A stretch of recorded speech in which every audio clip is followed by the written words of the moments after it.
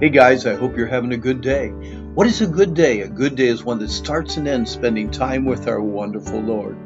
Today we're studying one verse, Ephesians 3, verse 17. What does it mean to be rooted and grounded in love? Paul continues praying through his prayer list, trusting that his Ephesian friends would understand the importance of not only Christ dwelling in them, but them dwelling in the love of Christ. He knew they desperately needed to understand and experience the power and love of God. For this cause, I bow my knees unto Father of our Lord Jesus Christ, that he would grant you to be what? Strengthened with all might, rooted and grounded in love, able to comprehend, to know the love of Christ, to be filled with the fullness of God, according to the power that worketh in us. He mentions that Christ may dwell in your hearts through faith. As we noted yesterday, Christ, the Messiah, dwelling in our hearts by faith is the same as God's Holy Spirit strengthening the inner man. Things were different from creation to the cross than they are now. That was then, this is now. God walked with man in the Garden of Eden before the fall.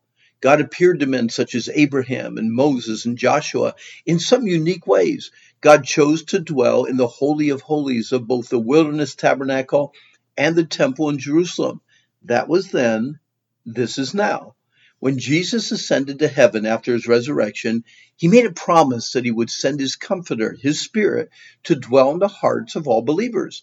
John recorded this promise from Jesus himself. Jesus promised to send his Spirit. And again, Jesus never ever breaks a promise.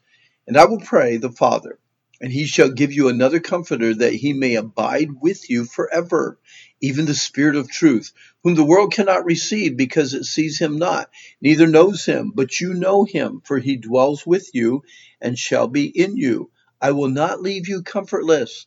I will come to you, but the Comforter, which is the Holy Spirit, whom the Father will send in my name, he shall teach you all things, and bring all things to your remembrance, whatsoever I have said unto you. Nevertheless, I tell you the truth, it is expedient for you that I go away. For if I go not away, the Comforter will not come unto you. But if I depart, I will send him unto you. What? Know you not that your body is the temple of the Holy Ghost, which is in you, which ye have of God, and you are not your own? For you're bought with a price. Therefore glorify God in your body and in your spirit, which are God's. This is from John 14, John 16, and 1 Corinthians 6. Then Paul mentions that you being rooted and grounded in love. You see, without the indwelling Holy Spirit of God, we can never truly understand the love that God has lavishly poured out on us. Attempting to know the unknowable and comprehend the incomprehensible involves a lifelong journey of digging and searching, which often results in very exciting discoveries. Even without understanding the full extent of God's love, we can still experience times that are comforting and life-changing. The word rooted is a deep root system. It strengthens, supports, and secures a solid tree. Grounded means a firm foundation, safely and securely supports a tall building. The more you study and examine God's love for you, the more your roots will strive to reach down into God's marvelous love and keep you strong. The more you meditate on and personally apply the fundamental and foundational truths of God's loving forgiveness, loving grace, loving mercy, and loving salvation, the more secure you will be when the storms of sorrow, hurt, disappointments, and rejection unleash their downpour over your heart. God's love never changes. You can sink your inner roots deep into that. We can never be separated from God's love. That's the foundational truth that we can hold on to forever and forever.